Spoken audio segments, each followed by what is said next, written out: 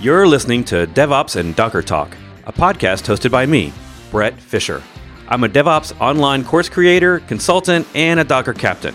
This podcast contains clips from my weekly YouTube live show, where I host a real-time Ask Me Anything style chat with guests and anyone who shows up on YouTube chat, many of whom are students of my Docker courses. You can find out more information, including show notes for this episode at brettfisher.com/podcast. That's BRETFISHER.com/podcast. Thanks for listening. In this episode, I answer a question about local Docker IP subnets and if they can be affected by conflicting company subnets outside your local machine. Marty asks, isn't the Docker network segmented from the host/public network? A coworker seems to think that the IP range in our Docker environment might cause a conflict with our normal company network. So that's actually a great question. The answer to the first one is yes. The Docker, so by default, right, you're using Docker network drivers, and the default one is Bridge. If you're using Swarm, the default one is Overlay. But there's a list of Docker network drivers that come out of the box. And you choose the default one, Bridge, by just creating a Docker network or not even specifying a network, and it'll use Bridge. Most of us in production will use other networks like Swarm Overlay, or Kubernetes will have its own network drivers. There are other ones like Host and Mac VLAN that you can use as well. You can technically even use none, which will disable networking.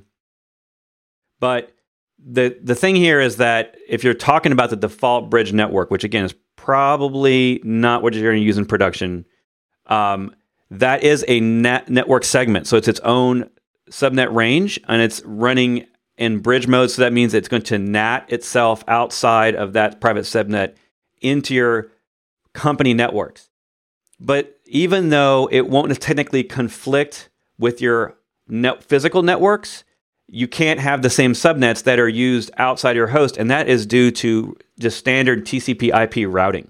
So if you follow the IP protocol routing details, essentially if I'm on, let's say, a 10.0.0.0 subnet on my Docker container inside of Docker, and then a 10.0.1 subnet is used somewhere in my corporate network, then my container on my local machine won't know how to route to that network because it thinks that that network is actually already a part of my local subnet, right? So you can't technically have any subnet clashing anywhere in the hopping of containers around. So even though it technically NATs, it's still going to probably cause issues. And in fact, with some companies, because the Docker networks out of the box are usually 172 subnets, and sometimes companies overlap those subnets, and that causes a problem, which means that companies have to go into their Docker settings, for instance, going up here into preferences,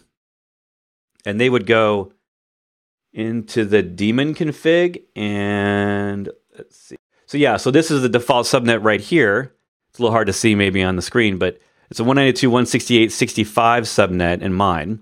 And you can change that, but you also may need to change other defaults inside the daemon config over here under advanced, based on whether you're using Swarm Overlay or using the default Bridge and so on and so forth. So yes, this is possible.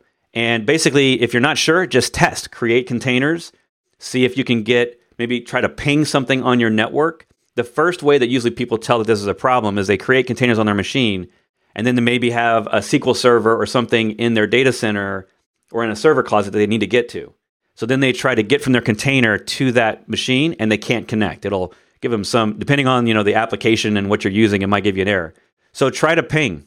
Try to do a trace route. Add those utilities into a container and see if you can trace route or ping to that remote IP address, because of course, if you're not someone who's managing all the subnets in your company, you may not know every subnet used all around the network. Now, another thing is that if you're using cloud, like if you're using AWS subnets, and your company maybe houses part of their infrastructure there, and you have VPNs between you and AWS, then you also have to care about the subnets in AWS and whether those will clash as well. So basically, Docker subnets, even though they're NATed, aren't going to help you solve problems for getting packets out any more than any other subnet on your network. Basically, you should not and probably can't use two subnets the same anywhere in your network, right?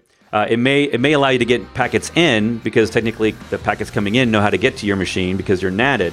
But when you try to send packets back out, your machine may say, well, hey, I don't need to send these packets out because that particular IP address is in my local subnet, or at least it thinks it is, right? So hope that makes sense.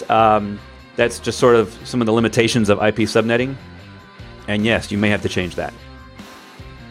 So thanks for listening, and I'll see you in the next episode.